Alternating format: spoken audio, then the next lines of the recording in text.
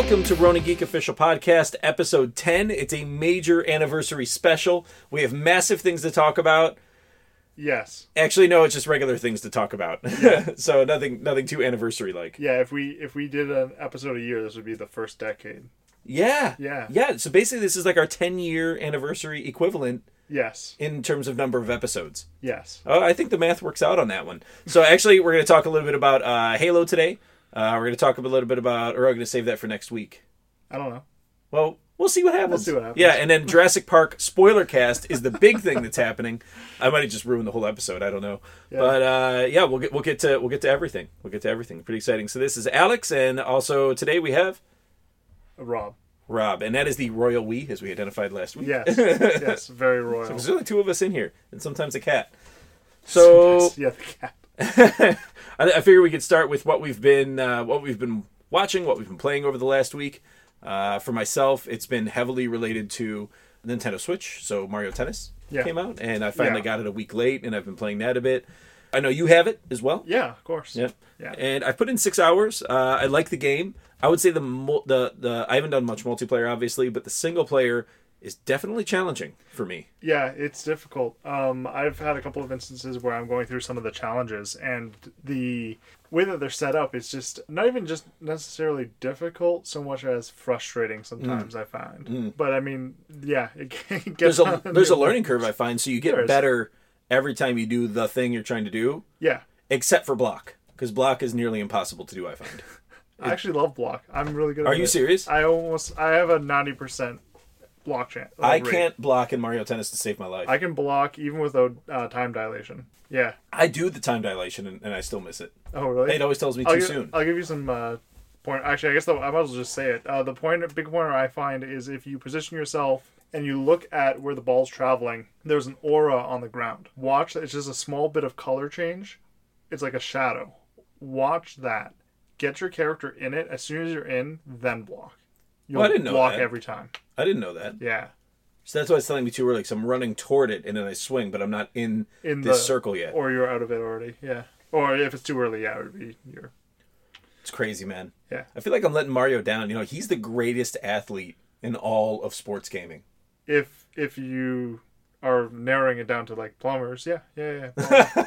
No, I mean like even against Tiger Woods. Against like like you're saying players. Who's got the most titles? Dude, he's been in every sport. Hockey? Except for hockey. So the first one I asked. Name more. Football? He has not done football. Either football? What's that? Soccer as well. Soccer. He has done soccer. Yeah. So strikers on the GameCube. Strikers, you're right. Yeah, strikers. So he has done a lot, but he's basically the Mushroom Kingdom's greatest athlete. We'll just settle for that. Which is pretty sad. Yeah. It's not He's not exactly athletic. Well, actually... Well, I don't know. He does get around. He could be the greatest athlete in all of the... Like, in New Donk City. You know what? Actually, that just to bring it up, that's actually a really entertaining point, is that he never looks like an athlete, but performs like an athlete. Yeah. It's not about the looks, man. Oh, I'm telling you, it's... just like a linebacker, it's right? Just, it's big a guy, but honed athlete. Fair enough. So fine-tuned athleticism. That's what Mario's all about, basically. He's a linebacker. Okay. Yeah. Interesting. Yeah. He's very nimble for a linebacker. Yeah. I feel like if Nintendo ever did happen to get a hold of one of our podcasts, we'd get shut down pretty quickly. I think they would probably just call us idiots and ignore us. But I mean... As most people do. Yes. Exactly. So the big surprise for me in Mario Tennis so far is that I feel like it's going to take me a really long time to unlock everything. Anyway, multiplayer is where it's at. It's really what matters. Yeah. But not everything's unlocked for me. What do you mean? Like, it's missing characters. It's missing, like, the Flying Koopa guy.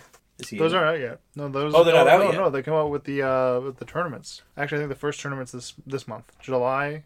Yeah. So it's automatic DLC? It's just going to force update? Yeah, it's free DLC. You'll get it earlier if you participate in the online tournament. Oh, the Mario Tennis is pretty sweet. I know you invited me to play. I couldn't play last weekend. Yeah, I'm so mad about that. I know, man.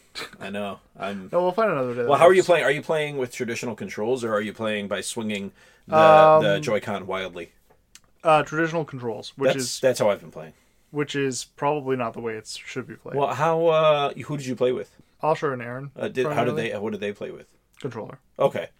So we're all playing with controller. Oh, yeah. Yeah, I'm good with that then. Yeah. I'm good with that. The ruling has been made today. We're exercising our minds. Yeah. Yeah. That's how I feel good about it. I'm impressed by that. Yeah? Yeah, I'm impressed by that. So it's a great ruling. So Mario Tennis Aces is pretty good. I've seen a lot of reviews online saying it's disappointing to people. I don't know. I didn't read why, because I didn't care. But I think it's just that a lot of people these days are expecting more out of their games. And I mean... What else is it supposed to do? It's a tennis game. I know. What are they saying? Yeah. I'm not getting defensive to No, you. no, I'm getting defensive to yeah. them. Those people. Those people. Yeah. I don't know. The big thing with something like Mario Tennis is you're right. It's a tennis game. And Aces has that kind of like pseudo battle mode where you're, breaking rackets, stuff like that. I mean... Just like real life. Aside from jumping the other side of the court and beating somebody to death with a racket... Just like real life, yeah. Just like real life. I don't really see a lot of different lateral gameplay of any kind. I think, and I'm thinking hard here, you can't see me because this is a podcast right now, but if Rob was able to give a physical description of what it is that I'm looking right now, it's pensive. It's pensive, yeah. I think it's the lack of Mario nipples. Think about it. Mario Odyssey comes out, massive success. Mario nipples. Yeah, you think so? Yeah. I have no. It's only correlative evidence. It's not empirical. I can't prove it. It's just a theory that's out there now. Yeah. I'm going on Twitter with that. You should do it. Yeah, I'm just going to accuse everyone who's a detractor of Mario Tennis Aces that they're just upset there's no Mario nipples. Yeah. I'm sorry, I keep getting distracted by pervy Yoda over there. I never noticed until just now, but he's got an arrow pointing to his junk, and he's reaching out with one hand. He does have an arrow pointed to where we would expect to find his species' genitalia. Yes. Yeah. So, he's definitely beckoning you to touch it. I apologize. What happens when you touch it? I don't even know. Let's see if anything happens. Yeah. let's just... He just says, go? I don't know, maybe. Do or do not, of course. Oh, so he's just the Yoda quotes. What he means is, touch my genitals or don't touch my genitals. Yeah. There is no try. Yes. Yeah. He's not about that lukewarm. No. It's either you're committed or you're not. So, well, it's funny that you mentioned a pervy Yoda because right behind pervy Yoda actually sits a fully naked Donald Trump troll, which I asked Amanda to not open because I thought it could be a collector's item someday. She had to open it and tear off the classified thing over his genitalia to see if there was little troll genitalia on there, and we can confirm there is definitely Donald Trump troll genitalia on there. There is? Yes. That's actually impressive that they went ahead and did that. Was also surprised. I didn't want to know the answer necessarily. I didn't yearn to know the answer. It's impressive that they kept the anatomical correctness. I feel like Trump would appreciate that. I think anybody would appreciate that. Yeah, I would anatomical correctness as well. Yeah. So that's what's going on in our world, guys. So, that was a messed up departure. that is, yeah. That was really messed up. The other thing I've been playing on the Switch is, correct me if I'm wrong, is it Out of the Woods or A Night in the Woods? It's called A Night in the Woods. Have you played this? No. It's the first time I've ever played what's often referred to as a walking simulator. Oh, those are fun. So, and it's very story ties heavy. in really well to what I've been playing. Oh, nice. Going. Okay, so it's very story heavy. Yeah. So this is the first game I've played in a while that's very story heavy. I'm not a big person for stories in games. I actually don't care what the context is for me. Killing, racing, more killing, often a lot of killing, shooting, building, things like I don't really care. But in this game, I do genuinely care to see what happens with the characters next. So they're extremely well written. It's kind of a cartoony art style. All the characters are anthropomorphic, like animals, but they have enough human traits to actually make them engaging as human characters or human-like characters. Although I am confused, they exist in a world with actual pet dogs and pet cats. But they are themselves. Yet they are dogs and cats and alligators and birds and all sorts of things. So like other food is walking around, or do those pets become them as like they're? Yeah, because there's even like chicken, like fowl people. Interesting. And do they eat chicken? That's a good question. They have pizza in the game, so I'm guessing one of those toppings is chicken. Wow, that could be dark. Yeah, well, it is a dark game. It's not a light game, right? No. There's funny moments in it. So is the anthropomorphic characters for like levity? You think? To make it Yeah, less... I would say so. Yeah. But they're still relatable. So like you play as a character named May who is returning from a failed jaunt at college. So she's failed out, and she's returning home to a very small town in an unnamed place. But the very small town is definitely, for anybody listening, if you're from a small American or maybe even Canadian town, it definitely feels like that place. It's sort of half the things are closed down, and there's a lot of people just sort of standing around smoking and drinking and things like that. It's just very, it's a very run-down sort of Rust Belt place. Got it. Okay. Yeah, but they're all animals. Right. Yeah, drinking, smoking. They're all a bunch of dirty animals. They are a bunch of dirty animals. So the game's really good, though. The interactions seem extremely genuine. Like, none of the writing actually seems contrived. Really? None of it, yeah. And there's all kinds of cool little mini games you do in it. There's like little mini games where the screen zooms in and you're interacting with like a cat paw hand, like with whatever's on the screen. And then there's actually music mini games, like rhythm music mini games that you do in there as well. Very, very cool game, though. It's a ton of different stuff you do in it, too. But I do like this game, and that surprises me. Because I did not think I would like such a linear game, but I like it, and I can tell there's going to be multiple reasons to want to play through again, because you're able to choose activities with one person on one day or another person on the same day. Mm-hmm. So you're missing some things depending on how you play through. So very cool game. Yeah, it's interesting that you bring up that, too, the whole linear game aspect, because I find that, for me personally, linear games make me want to blow my brains out. Agreed. With a couple of exceptions. I think, like, BioShock is one of the big exceptions to that. I mean, especially the first one, which the whole linear aspect of the game is kind of the twist at the same time. Yeah. And then, then there's a couple of other games, like Devil May Cry, like Capcom games, stuff like that. Those, though, I feel like you know going in, you're just playing it for, like, the flashy combat and stuff like that. So... Yeah, I guess the question is the thing that you're doing worth the linear sort of playthrough? Which is very rare for me. But I guess, when I think about A Night in the Woods, it doesn't feel extremely linear. Like, I feel like I'm still making all the decisions. It's just that it's a side-scrolling walking simulator with a little bit of platforming in it. So interesting, okay. Yeah, you got to see it. It's a cool game. I'll take a look. Yeah, and then, so that's what's going on in my world. Yeah. No, for me, recently it's been... for watching Luke Cage. Yep. Which we can talk about. Season 2. Yeah, Season 2. It's been very entertaining so far. Interesting that I find the most compelling character so far in the second season. Actually, I shouldn't say so far. I finished it. But Shades. Really like Shades. Yeah, he was pretty decent in the first season. I think he kind of comes into his character in the second one. Yeah, but in the first season, he was kind of stuck just being a token bad guy. Yeah. So, yeah. So it's cool. So as you watch it, we'll talk more about Luke Cage probably later on, but Shades is one to watch. Yeah, I guess we can do maybe like next week. We can do a Luke Cage season 1 and 2 spoiler cast portion. It's not going to be extremely long, I don't think. Yeah. Okay. Sure. Yeah. And then and get more in depth the next. I know you've seen the whole season. I'm only on episode 1. That's all I've completed. So that's all I can talk about for season 2. Yeah. Season 1 I quite liked, but mainly the first half. That had Mahershala Ali as, was it Copperhead? Who did he play? Cottonmouth? Cottonmouth, yeah. So, but really, really amazing actor in a role on that show. Yeah, no, for sure. He did a phenomenal job. The big bad guy in this one is Bushmaster. And okay. You may not have run into him yet, but it's not a big spoiler. It's just kind of like it's very obvious very quickly. Okay. Who's established as like the main antagonist. Okay. And actually, he was pretty good. Yeah. At first, I wasn't too sure, but I'll look up who played him. I'm actually curious. I honestly don't know. Yeah. So Mike Coulter obviously is Luke Cage. Yep. There's actually the one girl. Does she get her metal arm? Yeah, Misty gets her arm. Awesome. Very cool. Okay. There is a crossover. I won't say who because I don't want to spoil that for you. So who'd you say it was? There he is. This guy? Yeah. Okay. Yep. Don't know who that is. Mustafa Shakir. He's been in The Cavern, Brawl in Cell Block 99, Marcy X. Interesting. Record Play, Quarry. Okay, this is going nowhere fast. I don't know what any of these things are. But more power to him. Yeah, no, and he did a great job. Yeah. So Luke Cage, we'll have to definitely do a bit of a spoiler cast about that. Fuck. Yeah, it just got spoiled for me. Oh well, I'm going to quit looking at IMDb. I thought he would because obviously they had a big team up in the comics. We won't say who, but if you know Marvel Comics, you'll know who I'm talking about. Yeah, and he actually... Power Man and... Yeah.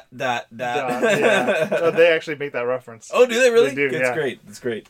He actually did better in this than in his own Oh, thank show. God. Oh, thank God. Yeah, it seems like he's maybe hitting that stride Yeah. that he needed. The individual we're talking about, who would be a little bit of a spoiler, is not actually a bad actor, and this person was also in a little show called Game of Thrones, and Yeah. they did fine in Game of Thrones. No, he was good. Yeah, so I don't know why. I think it was probably poor writing in both Defenders and I mean, we might as well just say it at this point. So you have... it's Finn Jones, it's Iron Fist. Yeah. Yeah. We can talk about it at this point, Defenders and first season of Iron Fist, 'cause that was last year. But, I mean, honestly, they were so rough, and they were so out of character in regards to the other series on Netflix. Yeah. Well, it's just... it felt like they were trying to make it a lot more like the others when it needed to be its own thing. Yeah. And yeah, it was a lot of bad writing. The antagonist... Wait, we need to make a quick demonstration about why the writing was so bad. Can we talk about the end of Defenders? Sure. I'll be honest with you, I'm a little bit rusty on... Okay, so basically what happens at the end of Defenders, okay, so the Hand is basically, they're trying to get something the whole season, right? Yes. The whole thing is sort of building up to this thing that they need to guarantee eternal life for the Cloud or whatever the bad, they're mutating whatever is. So anyway, basically what they need to do is they need to get dragon bones. The closest place to obtain dragon bone is underneath New York City. And underneath New York City, there are dragon bones that apparently prop up the island of Manhattan. So if you were to take these dragon bones, the island of Manhattan will crumble. Yeah. And become nothing. Yeah, I think if anyone's a geologist, they'd probably lose their shit. This is like the storyline of like an obscure 1991 NES game. Yeah. Like a brawler or something. Like, this is so bad. Like, brawl your way through and stop the Hand from obtaining the dragon bones that prop up New York City. Yeah. It's so goofy. It is pretty goofy. Like, who comes up with that? Yeah, I don't know. It's like not even remotely a good idea. Yeah. It did feel like they kind of and somebody at Netflix, like, that script crossed their desk. They did not read it. And they just put their stamp on it and sent it off. It's like, how bad could it be? It's going to be a bunch of superheroes. People will just come. Yeah, and then I'll be the other blowhard in the room. You know what? These damn kids, they'll watch anything with a Marvel stamp on it. Yeah. So I'm not even worried about it because, man, we really hit the money with those other ones, didn't we? Dragons? Oh, yeah, there's precedents. Iron Fist had dragons mentioned in it. Beforehand, it was like, you know what? There's not enough dragon bones. Not enough dragon bones. There's not. Where can we put dragons? Yeah, by the way, so the way that Iron Fist becomes Iron Fist is by literally defeating a dragon in hand-to-hand combat. Yes. They have never shown this so far in either Iron Fist they joke about or Defenders, and they even joke about it, and then all they show is fucking dragon bones. Yes. It literally couldn't be more offensive to like fans of this Fist. material. Like, it's so ridiculous. So it's quite infuriating that they were so incredibly bad. I don't think they're doing another season of Defenders. I don't see how they could get away with it after how bad the last one was. It was ridiculous. They probably will. They'll probably do one more, and if it doesn't have wings, they'll cut it. Yeah, like Iron Fist, I could see them doing another one of those just because. Really? Yeah. I thought it was worse than. I thought it came together in the last 2 episodes. It was not a great series, but I thought it came together. I find this is kind of becoming more and more the case. I'm watching a lot of these not for the heroes, but for the villains. Like the guy who played the father in Iron Fist was phenomenal. I already forgot who it was. I can't remember his name either. The old guy? Yeah. The blind guy? No. Not Stick. The guy who was the big karate guy who had the School of Karate Kids? No. God damn, I seriously don't remember. Oh, man. He was in Lord of the Rings. He plays... Frodo. Faramir. Oh, yeah, he does play Faramir. Yeah. I know the guy you're talking about, yeah. Yeah, I can't remember. He was good. Yeah, he was really good. I don't remember his name. Because... Kilgrave and Jessica Jones. Good. Season 1, oh my god, David Tennant was amazing. Yeah. Yeah, he's one of my favorite actors, I think. So I was pretty pleased to see... Yeah, I love David Tennant. I think he's brilliant. Okay. Did you ever see... he was in that show, English show. He's a detective. Broadchurch? Yes. No. First season of that is crazy good. I keep hearing that. I gotta watch it. Second season, meh. First season, oh yes. Yeah. It always makes me wonder. I think that a lot of writers pour their hearts into season 1, and then they're like not ready for the expectation of season 2. Yeah, I agree. But the producer's like, hey, no, we have a timeline. Write that shit. Yeah, I don't know what happens because like they run out of, or they have to like, they use a lot of compelling material in the very first season. Or if you take a show like Game of Thrones, the first book, or essentially the first season, ends on a very specific note, right? It must end on the death of Ned Stark. You know what I mean? And sort of the fallout from that. So, and I think that's Spoilers. You know what? Whatever. If you don't know this by now, like, you need to like get with the times, people. Right. But yeah, it's crazy that so many seasons tend to trip up and falter in season 2. Yeah, season 2 always seems to be the gut punch. Maybe it'll be the opposite for Iron Fist. I mean, I'm sure I will eat these words, but I think they've got nowhere to go but up at this point. Okay. Yeah, you've heard it on the Ronin Geek Official podcast, people. Super pessimistic view. Yeah. But yeah, aside from watching, just to get to the next bit, I was playing, believe it or not, No Man's Sky. Wow. Yeah, I've been playing a lot of Total War games too, and No Man's Sky. Yeah. And a lot of the reasons why I'm playing No Man's Sky, which anyone who is paying attention to that, which if you're not, I don't blame you. There's a patch coming to No Man's Sky called No Man's Sky Next, and it adds multiplayer, like true multiplayer. Really? Yep. I didn't know. Yeah. You can team up with your friends, build bases, stuff like that. Like everything that it was supposed to kind of have at launch. Is effectively being added in now. Yes, that's been fully realized. Base building's been there for a minute. That's why I rebought it. Yeah. So I rebought it and played with base building. And I was telling you before on the podcast actually about what happened to my base when that happened. So hopefully they've it got moved, right? fixed all those bugs. Yeah, it got moved when it reloaded that procedurally generated world. So hopefully they've kind of fixed those bugs at this point, because that was very disappointing. Right. For anyone who doesn't know what No Man's Sky is somehow, maybe you're just not that big into the gaming scene. Well, first off, it's not at all a divisive game. Oh, yeah? Yeah. You know what? I think you say that sarcastically. Oh, no, wait. I meant it was extremely divisive. No. I don't think it was. I think it united everybody against the developers. Oh, I see what you're saying. I think True. It is a procedurally generated game world with something like 2 billion planets in it or something like that. I think it's more like in like the quintillions or something like that. It just has an absurd. Yeah, procedural generation means that they can just kind of keep randomly making things. Yeah. And the whole idea is that you kind of just go from planet to planet and essentially catalog species and stuff. It's a walking simulator. It is. It is. Yeah, it's an intergalactic. with some weird space combat thrown in. And it's cool because if you zoom out to like the star map, like, and you have the fuel to do it, you can literally jump to any star. Yes. Around you, and it's in a 3D sort of space, so you can just sort of float around and choose where you want to. It's so crazy. Yeah, and whenever you catalog things, it also, of course, uploads it as your discovery. Yep. And you can rename things from planets to creatures, what have you. And you will find some weird ass creatures in that game. I have named many creatures very obscene names. Oh, everyone there are has. many out there. Everyone has. Many. Yeah. I had like floaty McBitchface, the winged freakish bird creature, like just all kinds of crazy stuff. Yeah, recent weird stuff I ran into was I found this weird crab spider that had like tentacles for legs. Yeah. I also found something that looked like it came out of a corrugated can. There's like a weird like jelly creature that hopped. Just around. Hops, yeah. And then there was this other thing. It looked like a bronchiosaurus, right? Like a dinosaur. Yeah.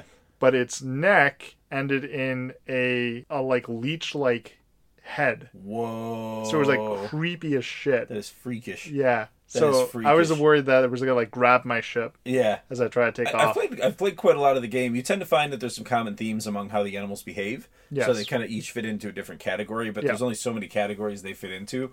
I've also found a lot of planets where there's no life whatsoever, but it's just a really weird, like, sort of shtick or theme on the planet. Yes. So, like, one of them that I found was like a bubble planet. And there's just all these bubbles floating around that you can't really interact with, but they're just all there. And you can sort of...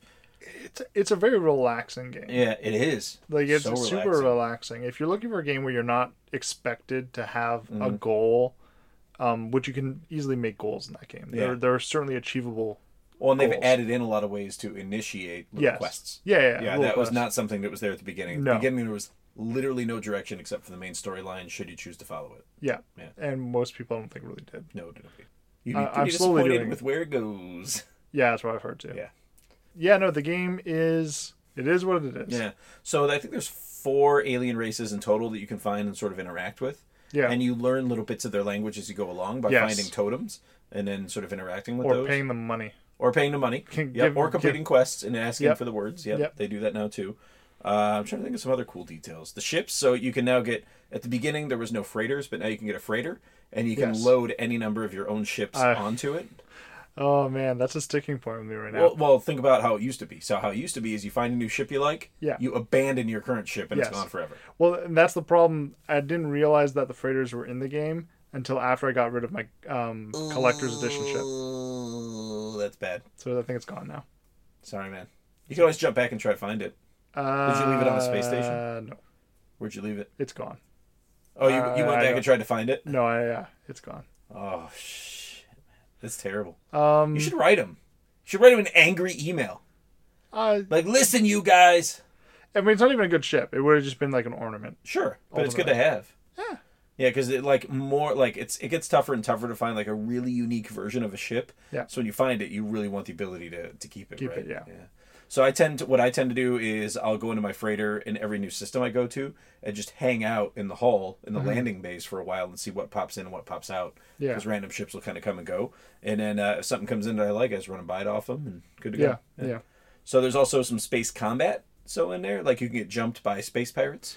Yeah, it's not fantastic now, but I think with the inclusion of more players, it'll be a lot better because the pirates won't be just going after you. Yeah. They'll be going after friends, too, because I find that the big thing right now with space combat is most of the time it's just we're driving dead at each other, firing guns. Yeah, it's a lot of going in circles. Yeah. Slowly or fast. Which is what space combat kind of is, but at the same time it's like... But you only have two weapons. You only have two weapons, and the maneuvering isn't very good. I think they've added some more weapons now. Yeah, because I saw something about rockets. It'd be cool if they added forward thrusters that could stop you quickly, like retro thrusters. Yeah, so you could flip quickly. Like that would be very cool. There's some simple things they could do to make it cool. The base building is fairly cool. You can make a greenhouse to keep all your plants in and collect minerals from the plants inside your base. Yep. You can build landing pads on it. Yeah. It's just a cool little game. I'm glad to hear they're fleshing it out more. I actually still own it, so I'll pick it back up. I think that's the big thing too. If you haven't returned the game, it's probably worth loading up. July 24th is when the next patch hits. Cool. We'll keep an eye out for that.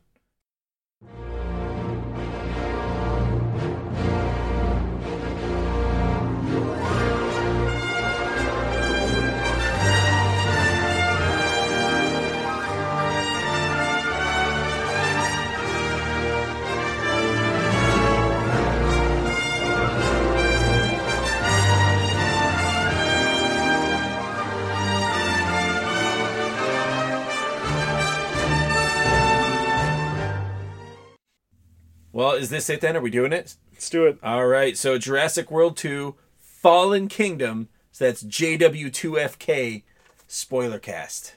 Fallen Expectations. It's happening, guys. yeah, Fallen. That's our sequel. So Roadie Geek Official Podcast 2, Fallen Expectations. Like every 10 episodes, we're going to change the theme. Oh, yeah, I like that. Yeah. I like that. So I think Fallen Expectations is appropriate. So this movie's been out for a while. I think it's going into its third weekend. So if anybody's been watching the news, the most recent news is about the big drop-off from first week to second week. So it did see a 70% decline in ticket sales from the first week to the second week. Good. That being said, bigger opening weekend than the original. Or no. Well, I think it was. You mean the world of the world? Yeah. So it's done very well for itself. It is quickly approaching the 1 billion mark, so it will surpass 1 billion worldwide. Yeah. However, big drop in North America in the second weekend. Is it beating Solo worldwide? Yeah. Oh, it's smoking Solo. Oh, yeah. That's painful. Smoking Solo. Yeah. I mean, it is a tight movie, and Jurassic World, I think, was a massive success and brought a lot of people into the franchise who maybe hadn't been a part of it before. Yeah. Or been a fan of it before. So Jurassic World 2 doing very, very well. Doesn't really surprise me. And again, it's the biggest summer for movies that we've had in a long time. The whole market is up 10%. Yeah. Box office is up 10% this year. There's a bunch of stuff in theaters right now that I was not even disappointed with the prospects of going to go watch. I mean, Ocean's 8 probably had a pretty good turnout, I would assume. I'm not sure how it did, but I'm sure it had a good turnout. The reviews are fairly positive on it. Yeah. That's good.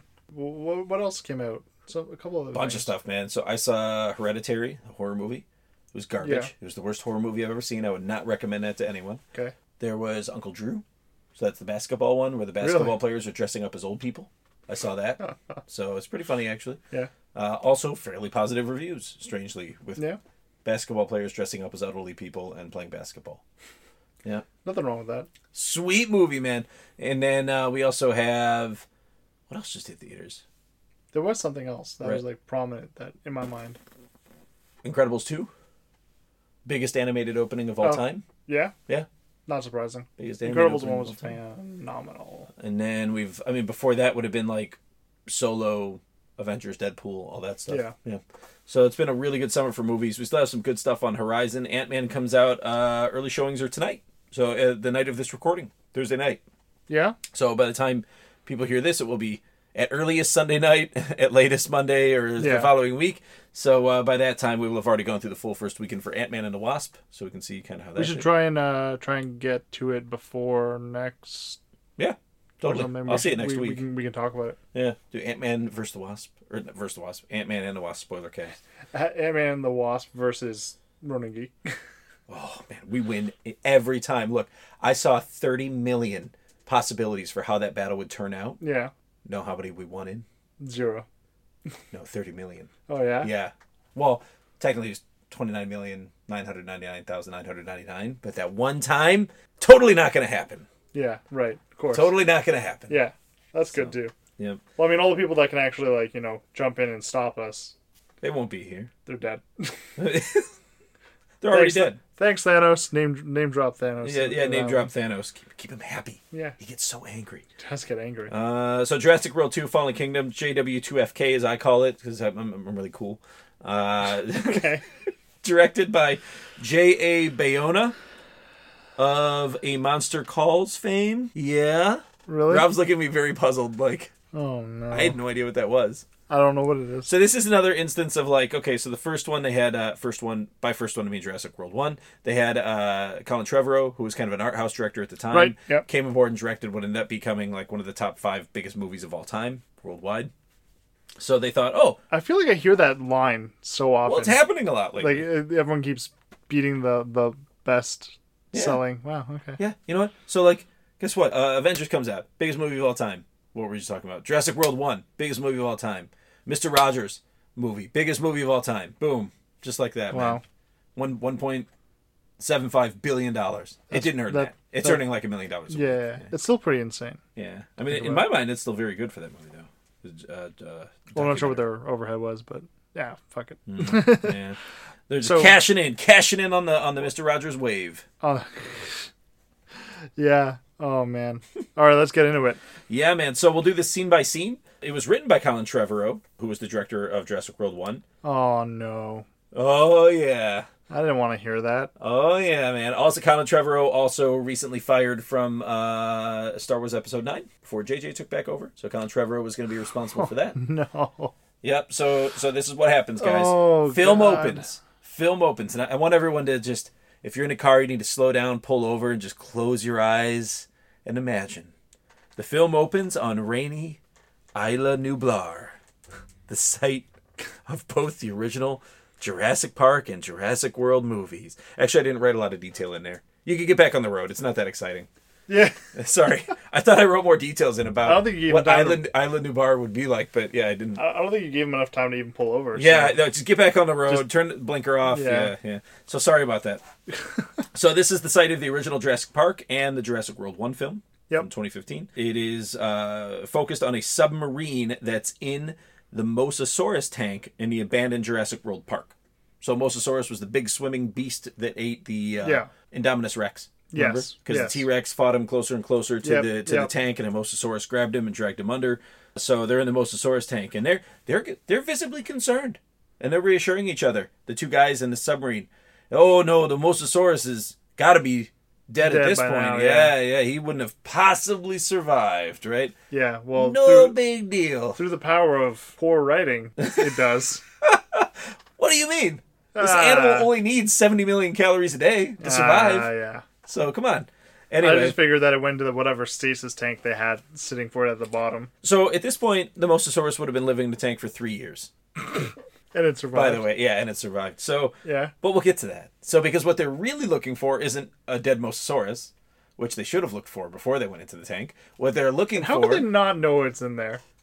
Yeah, it's It's like you'll see a shadow from the sky on a clear day. Yeah, it's literally like an 80-foot long, massive swimming creature. It's like the Meg. Yeah, it's basically the Meg. Yeah. Well, we know it's there. Yeah, okay. We know it's there, and that's what matters. So they're actually looking for the skeleton of Indominus Rex because they need to cut off a piece of it, which they do. It floats to the top. It's collected, and we'll get to the top in a second. But as it floats above them, they see the silhouette in the lightning flashes of the Mosasaurus, obviously. Yeah, that's not how light even works underwater. Yeah, so let's talk about the diet of the Mosasaurus and what he probably ate. Oh, sure, yeah. For those 3 years, he was in a tank, swimming in circles with no one there to feed him. Probably, he probably sustained himself on my hopes and dreams of this movie being better. I honestly think that's what he... Like, come on, guys. Oh, dude. Is that... I don't know. Maybe I'm being too brutal about it. Well, let's suspend belief for a second that animals need to eat food to survive. No, he ate that too. I can't suspend belief. It's gone. Go on. Wow, man. I feel like Richard Attenborough would be so disappointed. Yeah. Were he alive? Oh. Yeah, he probably kept him straight when he was around, man. Yeah, no, animals need to eat food. Yeah. Or animals need to eat food to survive. So that's probably what he said. Oh, no. So anyway, bone floats up. They collect the bone. On the surface, the sample is collected and some muscly guys. Lots of muscles going on here. Lots of cut-off shirts and vests of various sorts are on the surface to collect it. There is, let's see, there's a guy and he's doing something. Oh, it's something to do with a signal and a tablet. He has like a tablet, but it's like a shit tablet. It's like a LG or something. I don't know. Something's going on there. Why are you knocking LG? Well, I don't know what it was. I'm just speculating. Okay, it was probably ZTE. You could have just said it was like an Apple or whatever. Yeah, it's just a piece of crap Apple tablet. So anyway, he's on his piece of crap Apple tablet. There goes half of our listeners. Yeah. Guys, I own an iPhone. Okay, like just chill. So he's on his piece of crap Apple tablet, and he's trying to connect via 4G. But you know what? There's no 4G. An Isla Nublar. Yeah. No one's been there to maintain it for the last 3 years. It must have been like a satellite. Well, they're trying to use satellite, but the weather is interfering, and which would happen. Yeah. So that's believable. The thick bodies of dinosaurs are blocking the signal from getting through. Yeah, because I'm sure they couldn't tap into the radio network that they built on that island specifically to keep people connected to the rest of the world. Stop with your reason. I don't know, man. Yeah. Like, what do you want me to say, okay? I sell cell phones and radios. I understand how this technology works. It kills it for me every time. It's like, oh, we're not getting a signal. Bullshit. So, and of course, every time the lightning flashes, you see some, ominous anything. Yeah, moving dinosaur, moving leaves, something in the background. Anyway, was it Allosaurus shows up or T-Rex? There's the Allosaurus, yeah. Yeah, Allosaurus shows up. So he's running. The guys in the helicopter are like, hurry up, come on. He jumps on the ladder, right? So the ladder gets grabbed by the T-Rex, and then eventually I think they get away. But as they're flying away, a moment later, who jumps out of the water? But a frickin' starving Mosasaurus to grab him and eat him. Yeah. Which would literally not sustain him even for 2 seconds. I was impressed that it knew that they were there. It's weird because he spent more calories and more effort jumping up and doing that than he would get from a skinny IT guy. Yeah. Yeah, but you know what we know what the actual answer to this is, right? Yes. Is that they genetically engineered it to not need a lot of sustenance. Oh. I'm just bullshitting. Snake obviously. Parts. Huh? Yeah. Snake parts. Yeah, that makes sense. It can subsist on plankton. Or maybe, like, because it's so his tank is right on the ocean. Yeah. So maybe there's, like, dolphins jumping in or free willies jumping in. There's free willies jumping in. You know what? Yeah. And before they can jump back out, the Mosasaurus eats them. I was thinking that it's just, like, it's the dolphin version of a don't let the animal starve and die initiative. Like, they would go sacrifice themselves. Or, like, they'd go over and, like, cough up fish. Or, okay, but there's... So potentially, because there's open ocean on the other side, and I'm guessing the water is able to filter through some sort of mechanism to get in or out of the tank. So potentially, like, mussels and things could start showing up in there, or small fish. I guess. But probably nothing large enough for it to really sustain itself. Yeah. We are going too long on this theory about this damn thing. Well, the Mosasaurus is a survivalist, and I'm just really trying to break it down here. Yeah. So, probably set a squirrel trap or two. Yeah. Yeah, they're very adept. I mean, I don't know, man. Maybe just like like maybe they had a whole bunch of stocks of like hot dogs and stuff for the tourists, and they just kept like Oh, the hot dog cart could have been very close to the tank. Yeah. So Hot every dogs once in in a while, perpetuity. he just kind of gets up on the shore and fires it up. He and can't. has He a could couple flop dogs. out because that's kind of what he did with when he killed Indominus Rex. Is he flopped out and he grabbed him and he dragged him back in. Yeah. Great scene, man. It's a great scene. So, well, I got news for you, Rob. That's the first point of like 500 that I have written in the notes here. Yeah. So this is gonna be one for the books here. Oh my god. All right, the spoiler cast continues. Jeff Goldblum. Yeah. I'm sorry, Smash Cut 2. Jeff Goldblum, a.k.a. Dr. Malcolm from the original Jurassic Park and Jurassic Park Lost World. A.k.a. the Grandmaster. A.k.a. the Grandmaster. Yeah, my favorite role. I think that's probably what I'm always going to That's his defining role. I would argue that is. Yeah, I mean, most people would say Jurassic Park, like the first one. I hereby pardon you from life. It's the best, man. Oh, man. But life always finds a way. Is another one that's very good, yeah. So Jeff Goldblum sitting in front of a congressional panel discussing the fate of Isla Nublar, which is about to be blown up by a volcanic eruption. So it's an extinction level event, basically. They're trying to sort of market here. So that's what's going down here. Yeah. The volcanoes kill dinosaurs before volcanoes will kill dinosaurs again. And what do you think he said? What do you think he said to those elected people? I'm not even gonna. He said to let them die. He said to let the dinosaurs die. Yeah. I was trying to think of something unique to go with, but there was nothing. It was shocking to hear. So it's compared by the politicians to being an act of God. He says something more along the lines of it's nature trying to right our wrong and bringing them back through the cloning process. So here we've superseded nature, we've superseded evolution, we've brought these animals back, and he's just saying this is just nature correcting itself. Yep. This is course correction, right? Which is fine. Yeah. And then the roll credits. It was a great movie. Yeah. So the alternative is bring them to mainland and unleash them in California again. Yeah. Let's just do it again, man. Let's go. Yeah, that worked so well the first time we tried that. It was a great idea. You know what? Let's just rewrite that plot line and make it another movie. Great idea. Let's do it. Yeah. Yeah. So, we did that shit. It was this movie. So, jump to Claire Dearing, played by Bryce Dallas Howard. So, from the first movie. Yep. So, redhead, heels. You remember her. So, she's in a busy office. That's all she is to you, redhead and heels? Well, the heels was a big thing in the first one, remember? Because she basically did the entire movie in a set of heels. Yeah. I was more impressed than anything. Yeah. It's got to be brutal to act. Must have been. I mean, which she played a very prominent role. She was the administrator, essentially, for the park, right? In the first one. Yep. So she was a very prominent role, but now she's a champion for the dinosaurs who remained on Isla Nublar. So she's running some sort of NGO looking to find a way to save the dinos. So which is a cool thing. It's a cool thing she's doing. Intro Franklin Webb, IT guy, played by Justice Smith. Yeah. Don't know who that is. And Zia Rodriguez, played by Daniela Pineda. Don't know who she is. They're people in the movie. They are people in the movie. Your notes. It is in the notes. Yeah. So the former is an IT guy, your token IT guy, because he wears glasses and is kind of nerdy. Yeah. And then the latter is a token no one, because she's like a paleo doctor gal, which is kind of different. She's a vet, but for dinosaurs. But she's got attitude, man. Yeah, and no experience. She's got some tude. Oh yeah, they established early on that she's never actually seen. Yeah, so I don't know about you, but if I ever want to get a vet for my dinosaurs, I want to get one who has no experience, practical or otherwise. And, yeah. That's absolutely where I'd go. Yeah. So you're a dinosaur veterinarian, so I understand.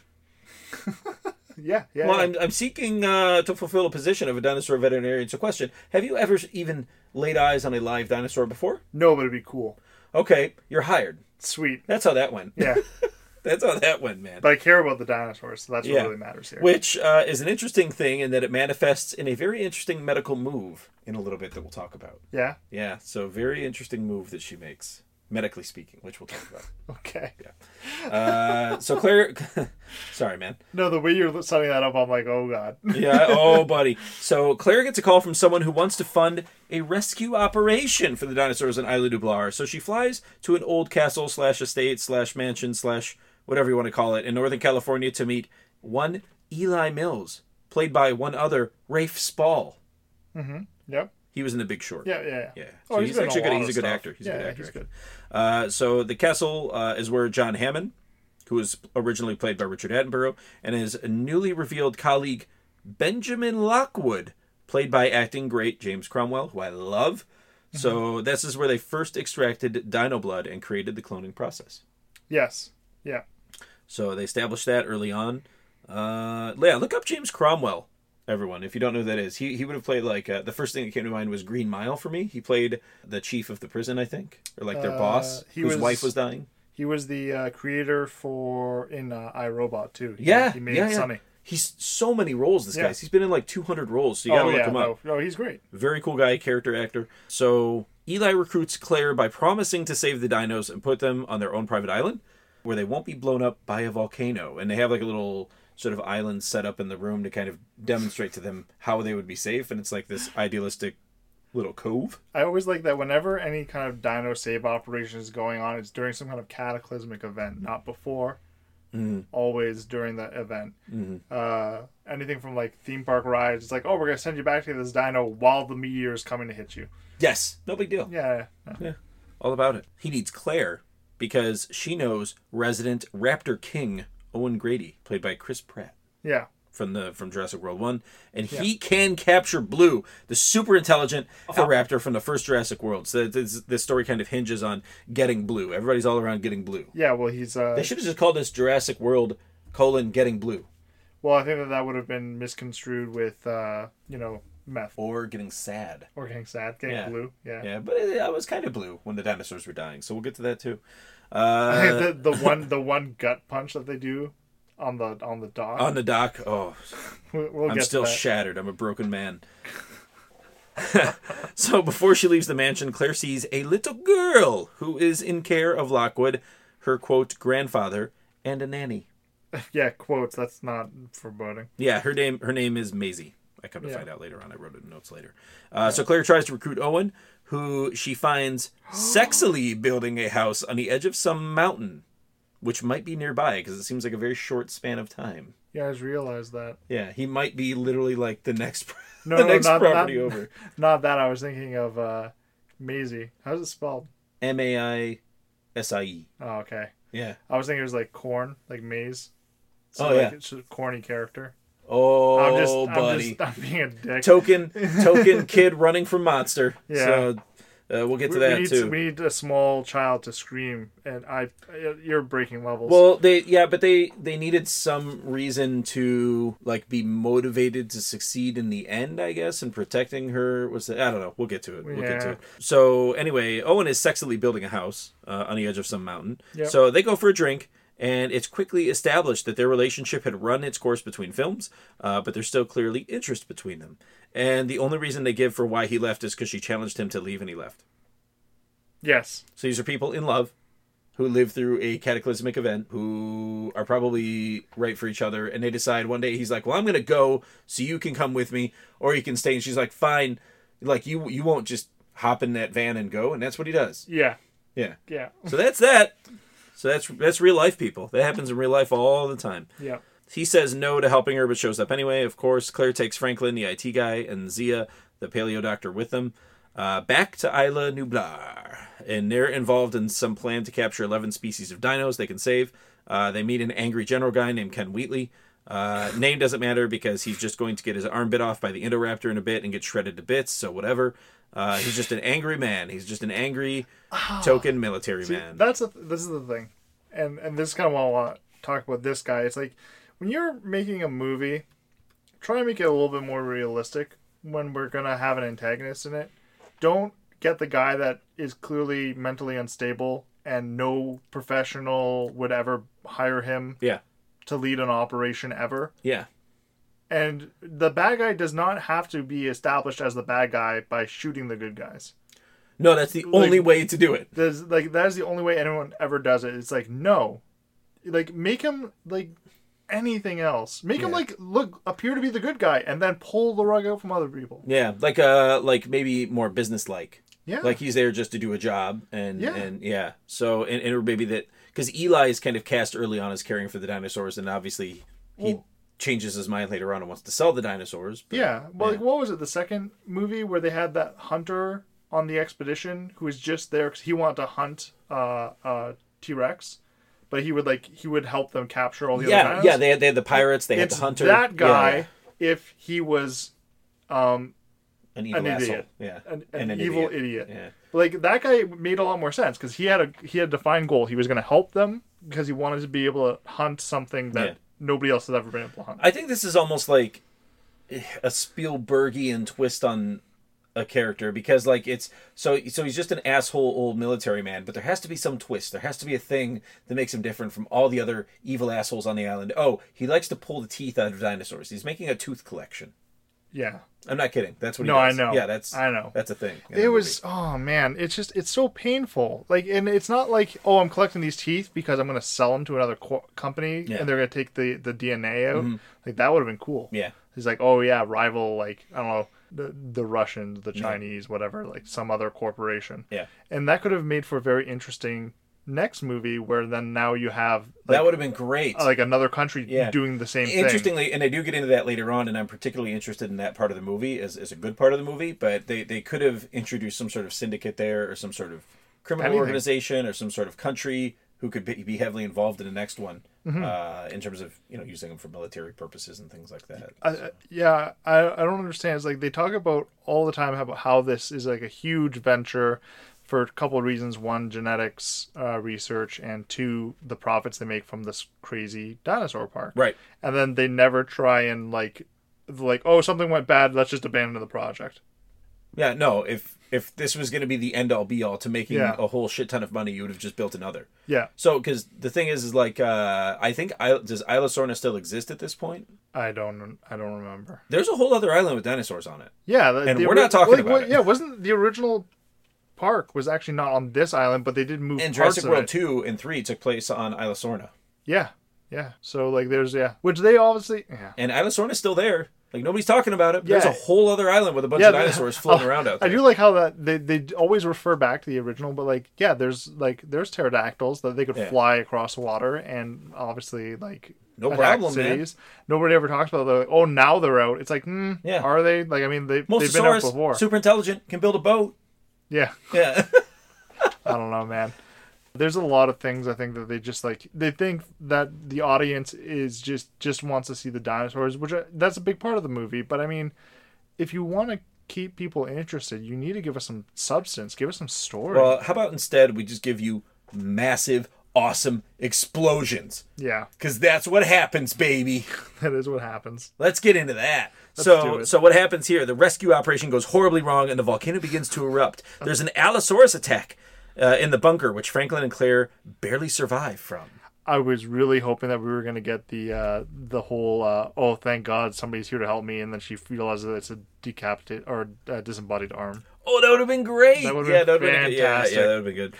Just like the first one. Yeah. So there's a showdown in the woods with Zia and Owen as they find Blue, and there's a bunch of military dudes, and it's at this point that's established they just want to capture Blue for whatever nefarious purpose. So they shoot Owen, right? They shoot him? Yeah.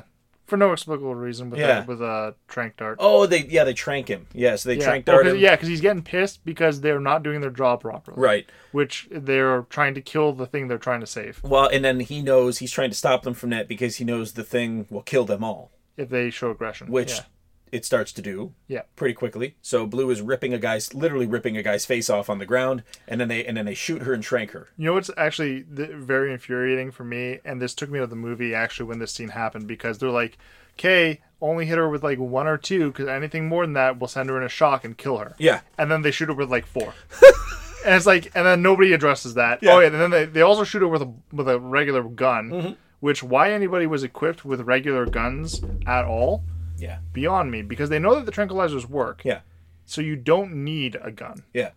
And the tranquilizers work fast. And they probably work better, because if you shoot something like a T-Rex with a gun, it's going to piss it. It's going to piss it off. Yeah, it might kill it eventually, but it's not going to work faster than the tranks. So why was anyone even equipped with guns? Yeah. Well, he shot him with a pistol too. It wasn't even like a big gun. It was a handgun. Yeah. So the showdown doesn't end well. They do capture Blue. Zia convinces them to take her with them, specifically to keep it alive. Yeah. Yep. So she holds a gun to his general. Like, they all hold a gun to her. He lowers his gun. She goes with him. Yeah. Yeah, stupid standoff. There's a lot of stuff. Yeah, very stupid standoff. Oh, did we actually explain to everyone listening to our spoiler cast that there was actually a whole operation of like pseudo military mercenaries coming to the island to actually save the dinosaurs? was I kind of referenced that there's a big rescue operation going on. That's it, right. But all of these guys, they're like paramilitary. Yeah. Yeah, they're not like just contractors doing a job. Yeah, they're not dino specialists. They're just a bunch of goons. A bunch of sleeveless men. Lots of muscles going on, guys. Yeah. Lots of glistening, oily muscles in the Isla Nublar sun going on here. So very impressive. Very impressive. A lot of CG muscles, maybe. CG muscles, maybe. Yeah. It's Spielberg's brand new muscle building tech that he's using in his movies. Very impressive. They're going to be using it. He's going to be selling it to James Cameron for the next Avatar movie. Oh, yeah. They're going to be so muscly. Yeah. So glistening and so muscly. So there's some sweet explosions. Lava comes. Oh, God. Yeah, lava comes. And then, so Chris Pratt is just coming to from being tranked. And, it's kind of goofy because he can barely move and he's sort of flopping around trying to get away from the lava. And the lava slows down to almost a crawl for him. It doesn't automatically overtake him. And he somehow makes it out. And even though he's a couple inches away, which you would combust faster. You would, if you're that close to it. I think you can't be within what? Like lava and in that state. You can't be within a couple feet of it. Yeah. Yeah. So, and the ground near you is going to be like melting the soles of your shoes. Yeah. So it's already going to be very, very hot. So there was a movie that actually did that. I think it was like a volcano eruption in like New York or something like that. Oh, that sounds very accurate then. Like in the movie, the guy's like trying to save something from like a subway train. And his shoes are melting from underneath him. Right. He's trying to carry them out, and he actually doesn't survive. He actually throws the person out. Should have just thrown the shoes. Well, I think the shoes were kind of like protecting his feet from the. Oh, did he throw the person floor. back down the steps? No, like they were on the train. Oh. Yeah. Oh, okay. Like the train had stopped and was getting overtaken by lava. I think it was like I can't remember what movie it was. Okay. It's one of those old there was like a time where there's like volcano movies all over the place. Yeah. But there were no dinosaurs. Yeah, not Dante's Peak. What was the other one? I think it was just called Volcano. There was just one called Volcano. I think that's probably Tommy Lee Jones. I think that's it. I think that's the one. Yeah, so Tommy Lee Jones saving people from volcanoes. Sweet. Yeah. We could have used some Tommy Lee Jones at this point in this movie. He would have made a great general guy. He would have. Oh, what a missed opportunity. So we got this no-name dude. Whatever. You know why he probably didn't play it? Because the role was shit. He probably read the script, yeah. Yeah. So they're running with the dinos, trying to escape the eruptions. I'm not biased. Not at all. So the group, Sanzia, who was kidnapped by the military dudes to save Blue, who was shot while ripping guys' face off in the woods, finds a gyro ball from the first Jurassic World. So that's the glass, the fiberglass, whatever ball that they're riding around in. That are designed to actually be safe, even if a dinosaur tries to aggressively attack it. Yes, this is true. So only Claire and Franklin make it into the ball, and it begins to roll down the hillside toward the ocean. Owen is running as fast as that ball and dinosaurs somehow. So he's a man, but he can run at like 30 miles an hour or something. Yeah. So he's dodging a lot of dinos around. T-Rex makes a quick appearance. Yep, because it has to. Straight body slams another dinosaur. Well, yeah, there's a Carnotaurus attacking the ball. Oh, that's right. Yeah. Carnosaurus comes in. Yeah. Yeah, and then that's the horned, smaller T-Rex looking thing. Mm-hmm. Looks like a devil dinosaur. Yep, it is the so-called devil dinosaur. The Carnotaurus. Lots of running here. They see in the distance there's like a cliff's edge, so that's what he's running for basically. So they all go to the water. Yeah. There's a quick scene where they're like the ball is filling up with water. They're gonna die anyway. Everybody's saved. Everybody's fine. They end up on a beach. A lot of dinos drowning in the water. Kind of sad to see. Yeah. Very tragic. Lots of lava flying down on them when they're down there too. So, sorry, I jumped ahead here. There's Bedlam back at the loading docks. That's what I wrote. Oh my god, you did. Bedlam. So, which they're sort of spying on from afar, the main group. So, dinos are getting flown in with like helicopters, and they're just like strapped on to like these dangling. It feels like there was like another movie going on that we didn't see. Yeah. That would have probably been more fun to watch. Yeah. Like how are they? Like the capturing process, I think would be really cool if you see how they try and capture different It's an dinosaurs. Allosaurus too. Like how did you get the strap around him? How is this balanced? And it's awake, right? It's not even tranked. Yeah, it's awake. Yeah, it's snapping at people as it floats by. Right, which makes like why didn't they trank it? One. Why doesn't it just attack the strap that it's dangling from? Yeah, these things are supposed to be not that stupid. So you would think that they would, at least try and gnaw at the straps. Well, what do they do? Like, did they lower him into some sort of like top-loading cage? Is that how they got him on there? Like, I only saw backloading cages. Yeah, I don't know. Maybe they got some momentum and they sort of swung him in there. That's what I was thinking, yeah. Yeah, just really just swung him in and then hit the release. Yeah. And then but we don't know because they didn't show it. I just imagine it happened really fast and they had the comical, 40-mile-per-hour throw as it flies into this, target kind of cage. And the Allosaurus makes it sound like, ah! Or they should have just done the Wilhelm scream. Oh, dude, yeah. The Wilhelm scream was in it, I think. I heard it. It was. Yeah. It's in almost every movie. Yeah. It was in, oh my god. Small tangent. Very, very small tangent. There was a movie that came out called Tau on Netflix. It's a horror movie about this AI. We were watching it recently. Oh, yeah? Did you finish it? No. Don't blame you. Okay. But, the main antagonist in the movie dies with a Wilhelm scream. Are you serious? Yeah. That's incredible. I was the sound engineer did not take that seriously. Yes. At all. The movie ended up being so bad. That's amazing. As Netflix movies typically are. I don't know. The Ritual was fantastic. I didn't see The Ritual. Oh, watch that. Which one's that? It's the one where there's a bunch of buddies kind of going on a hiking trip. One of them gets injured. So they're like, oh, let's just take a quick jaunt through this forest. It'll cut our time in half and get this guy to the hospital. And they end up on a old hidden village of Norse mythology. That sounds extremely sacrifice. cool. It's really good. That sounds extremely cool. Yeah. I was talking more about what's the one with Terminator, and he was in Terminator and he was in Avatar. Which apparently there's another Terminator coming out. Oh God. So Sam Worthington. Sam Worthington. It. And they need to send him to Titan, the moon Titan of Jupiter. Oh, you're talking about Titan? Yeah. It's called Titan. Yeah. Yeah. And then to do this, they don't just train them to be astronauts on another planet. No. They transform him into a hideous man-fish beast. Yes. Who no longer communicates through speech. He only communicates through telepathy. Because that's how genetics work. They work that quickly, and they change you that drastically. And then, so it's like a sort of bad. It's this metamorphosis kind of movie situation. And then they still send him to Titan at the end. And I was like, what the hell? Yeah, why did they send him to Titan? And he's gliding over the water with his lizard wings. It was just, God, it was awful. It made no sense. They're like, oh, wow, this project failed. Let's send him to Titan anyway. It was so stupid. I was upset with it. What? Yeah. Oh, and they send him there, and his wife and his kids are back on Earth, and he still has a little communicator. Which he can't use. No, wait, is it a communicator that he has, or is he doing it telepathically? I don't know. I think he's either communicating via communicator at the end, which is absurd, or telepathically, which is also absurd. The whole movie was stupid. That was absolutely awful. The only chance for the human, this new branch of human species, whatever the hell they called them, to survive would have required him and, 400 other human beings, but they just sent him. Because, Yeah, there's not even a female. No. And they showed the planet Titan at the end, and it looked lame. Well, that's kind of how it looks. You chose for them to send you there alone to live out your life? Yeah, with no technological support, nothing to really feed on. It's just rocks and pools of methane. Yeah. Why do you want to go there? Totally lame. I don't know. I'm not about Titan, man. Yeah. So whatever, dude. I'm just gonna get mad if we keep talking about it. So let's just. Yeah. Well, I already am mad. I'm already there, man. Netflix movies. Anyway. Some of them are good. So we're talking about the escape from Isla Nublar. So that's where we're at here. So anyway, Chris Pratt, which is Owen, Claire, other guy, IT guy. So they're all trying to escape, right? Yeah. So they're running. Comic relief IT guy. Yeah, comic relief IT guy, token IT guy.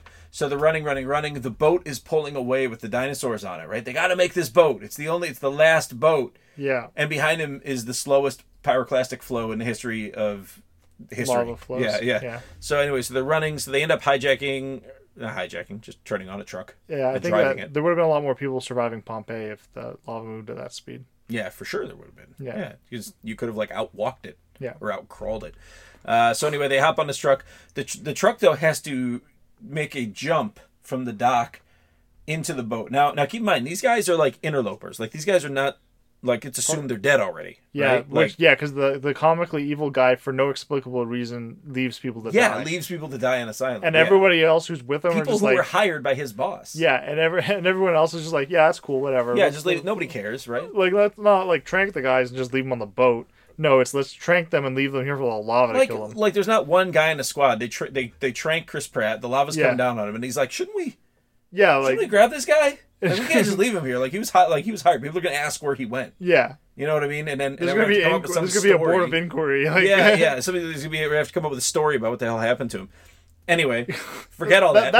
Forget all that because now we're ramping a truck off of a dock, a flatbed truck off of a dock into a ship, and the catch: no one can notice us do this. And the best part is there's no ramp.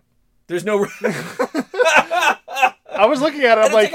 I'm like, feet. Yeah, it was like 100 feet, and the back of the boat ramp is like folding upward. Like you know how boats are. They fold the ramp up. Yeah, it's a ferry. It's a car ferry, which makes no sense. It would never be able to hold these dinosaurs, but whatever. They ramp it off of the no ramp dock and make the jump. Yeah. And then crazy. And then nobody seems to give a fuck or notice. And then they slam down inside of the boat. It's a massive noise. And I'm expecting at this point for all these guards to come running and be like, what the hell was that? You know what I mean? A bunch of people like AR. There's no one. Nobody gives a fuck. There's like 17 dinosaurs in here, and there's no one there to like watch anything that's happening. Yeah. Where are they all? There was like 100 dudes. Yeah. Anyway, whatever, man. See, that's the thing is like people need to understand. I don't hate this movie for its content in the sense of like a dinosaur movie. I'm like, that's cool. I really wanted to see that. It was just there's so much bad writing, maybe bad direction. I don't know. Like it's already a dinosaur movie, so I'm already suspending belief. Somebody dropped the ball. Like suspending belief is different from assuming the viewer's an idiot and won't notice these big plot holes. Yeah, like I have a problem with that. They need to take like a page out of like The Mist, where it's like there's like The Mist is like there's a bunch of aliens outside, everyone's in this grocery store, right? And it's like the movie isn't about the creature outside, or in this case, it's not necessarily about the dinosaurs, but like the interactions that this scenario creates with the people would have made a better movie. Yeah, kind of like actually a Spielberg movie like War of the Worlds, where a lot of the conflict in it becomes between man versus man, rather than man versus alien, right? So there's like the scene where they're trapped with Tim Robbins in his basement, right? Mm-hmm. And then he's already lost his mind, but he ends up having to fight with like the Tom Cruise character for control of that basement, right? Because he's gone mad. I prefer to see that human to human conflict. But I mean, even if they did the dinosaur stuff, it's like then do the dinosaur stuff. Yeah. Like make the antagonist a dinosaur. Yeah, and it's interesting because they do set up human antagonists in this, but at no point is it ever human antagonist versus human antagonist. It always has to be human versus dinosaur in some form or another. But they don't even do it. They don't even. I don't know. So we're going to get to all those here right now because now they're going to take all those dinosaurs back. But before they get back to California, Northern California, which is apparently where they're going, before they get back there, there's a scene in which Blue is bleeding out and they have to save her. So the plan is to get blood for her to transfuse. So the only dinosaur they're able to get blood from in that whole hull of that ship, of all the arc of all the dinosaurs, is apparently a T-Rex. Yeah, because we need to get more screen time for the T-Rex. Yeah. I honestly believe it was funny, too, because the girl was leading into it. She's like, what we need is the blood of this type of dinosaur. A kind that walks on 2 hind legs and has short forearms and is a predator and hunts. Yeah. And is big. Yeah. And obviously, it's a freaking T-Rex. Like, we get it. Yeah. You know what I mean? Like, that's what you're getting at. So anyway, so they go, and it's Owen and Claire trying to get the blood out of the T-Rex. So Chris Pratt and Bryce Dallas Howard again, and they're goofing off. Anyway, they get the blood out of the T-Rex. T-Rex almost eats Chris Pratt. I think at this moment somebody does notice that there's other people running around in their ship. Yeah, and they're like, what's going on over here? Like sort of Metal Gear Solid style. Yeah, that's exactly what you're saying. Yeah. And it's like, what was that just now? Yeah. The little exclamation point pops up. And then they're like, oh, it was probably just the T-Rex. And then they turn into a question mark. Yeah. And then they just walked away. It's kind of like searching. And it's like, oh, must have been my imagination. So they save Blue. Blue's happy. Yep. Yeah, like the big thing about Blue is that not only is she a genetic marvel, but she is also the only dinosaur that is effectively domesticated. Yeah, she's a behavioral marvel too. Yeah. So that's kind of why they want her, because we're about to jump back and explain why in just a second. So they make it to mainland with the dinosaurs. They unload them. And then we'll get to the reason why in just a moment. The dinosaurs are safe. Roll credits. So let's that's the end of the movie, everybody. So we'll backtrack here for a minute because there's a scene, and I don't remember when, but a couple points were established back at the mansion. We cut back to the mansion at some point here in the middle of that Isla Nublar scene. So one, the girl, Maisie, does not know her parentage, and Lockwood, who's supposed to be her grandpa, is clearly trying to hide the secret of her parentage, which apparently is contained on a single photograph that the girl is acutely aware of, that Lockwood is trying to hide from her. Yes. Yeah. I don't know. He's like reading this book. Yeah. And there's like one photograph sticking out. You can see the top of somebody's head, and she's like looking at it, and then he like sees that she's looking at it, and he promptly pushes the photo back. Yeah. This is secure, right? This is the secret that you're trying to hide from her. Yeah. And she can literally walk into your room any night you're sleeping and just get it. Yeah. And yeah. Yeah, And she eventually does. She clearly wants to know.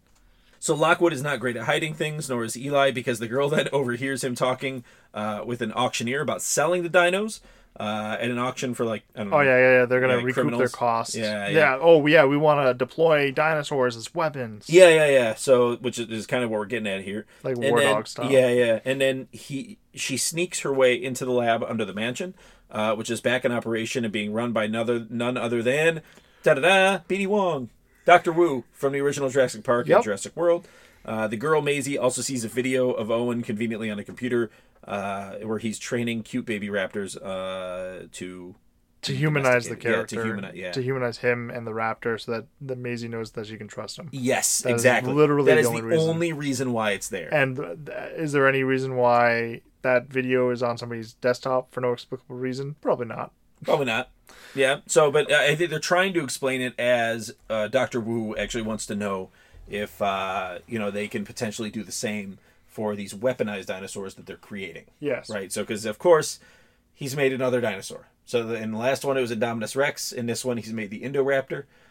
So Maisie accidentally stumbles in like right in front of the Indoraptor paddock, and it's like freaking out and tries to eat her. Right. And like that was the thing that made no sense to me. It's like, we got the genetic material, like not long before this rescue op happens. Yeah. And they somehow gestate an Indoraptor from the genetic material. Oh, that's right. In like what, the matter of like a couple weeks? Because it's supposed to be, because it's supposed to have Indominus Rex DNA.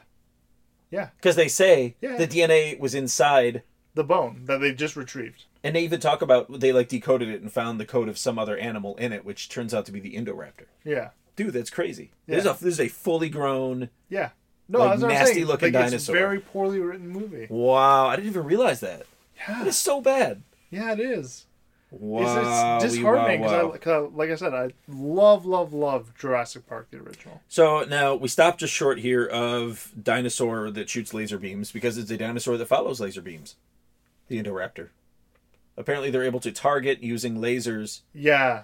Like hand lasers, like what it's supposed to attack. Yeah, it's like painting a target. Yeah, basically they're able to paint targets. So this dinosaur was designed for military use, but they don't know how to control it, which is why they need Blue to learn about the behavior, or so Blue can control it. Yeah. Except they totally know how to control it because they've designed a laser that makes it attack things.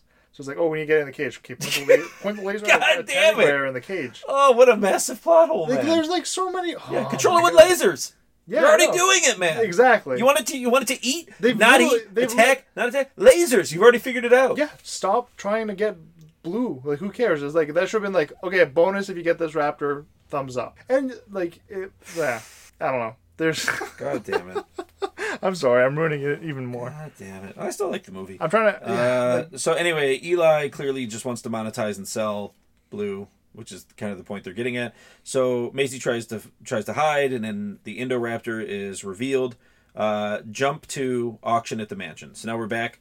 The dinosaurs have arrived. They're unloading them. They're taking them into the auction. And they're selling them to people from around the world. Yeah, and a lot of these people could just be like really, really rich people. Some of them certainly seem and some definitely seem like they're government crime lords. Crime is some of them, but some of them seem like they're government officials. Yeah, too. They're to get a military edge. There's a menacing Russian man. Yeah, which it's not very. I think he's actually just like a government representative. They're like, hey, there's Vladimir or something, and he's like, hello, like dinosaurs, like dinosaurs drink vodka. Token Russian guy. Yeah, Russian guy. So he's slamming shots of vodka with the Indoraptor. Yeah. Yep. And then I would have been more interested to see that scene, to be honest. It's like, okay, I'm going to do this shot, and when I do this shot, I want you to take the laser pointer and shoot it at that glass, and the Indoraptor can do the shot. Laser at the shot that you want him to do. Yeah, that you want the Indoraptor to do. Dude, we could do that with humans. Yeah. Yeah. Yeah, it's just called putting a shot in front of them. We're behavioralists. We just wrote a better story. No, Just we like didn't. that. No, we did not. Just like my Deadpool 3 script. I do like the Deadpool 3 script. I will give you that. I'm not giving up on that. So Owen and Claire are prisoners at this point. Evil military man has found them. Right, they found him on the boat.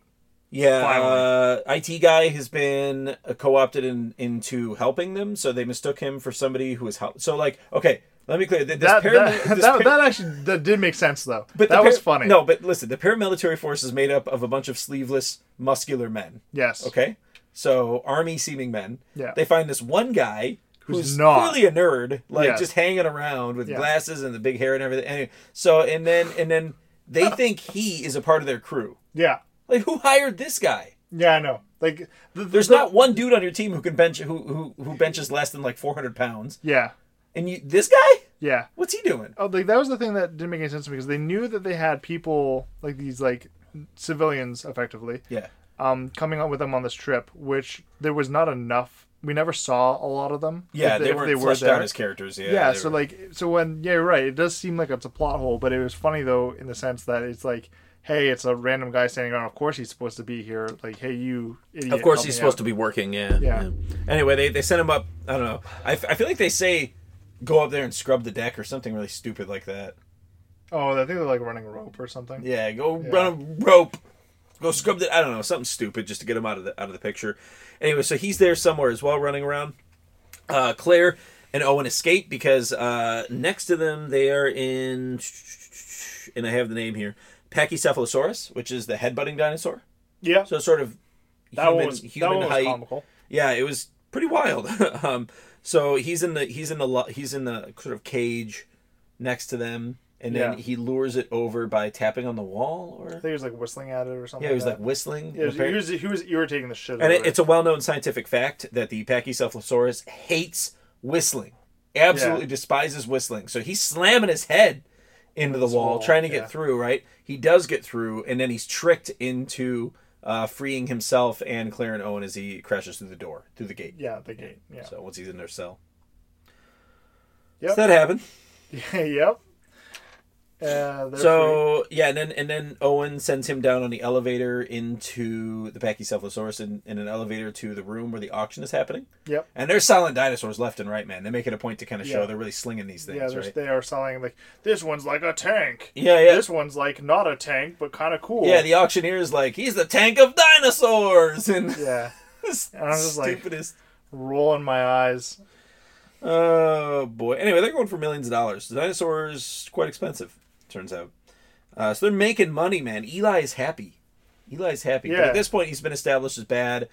And again, I don't know when it happens. He goes up and suffocates Lockwood at some point. Yeah, because that's whenever you're trying to save the family estate and whatnot by selling off these dinosaurs, the next best thing to do is to kill the guy. Yeah, we probably should have said that. Eli is responsible for the estate of John Hammond. Yeah. And Lockwood, which is why he's there to begin with. Yeah. But yeah, he ends up killing Lockwood.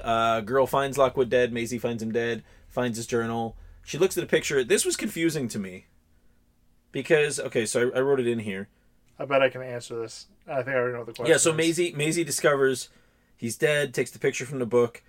I don't know what the picture indicated to her. Okay, all right. So what the picture was... Like, I know what she ended up being, but I don't know how the picture... Right, that's what it is. Okay, so what the picture is, it's a picture of her, but it's an old picture.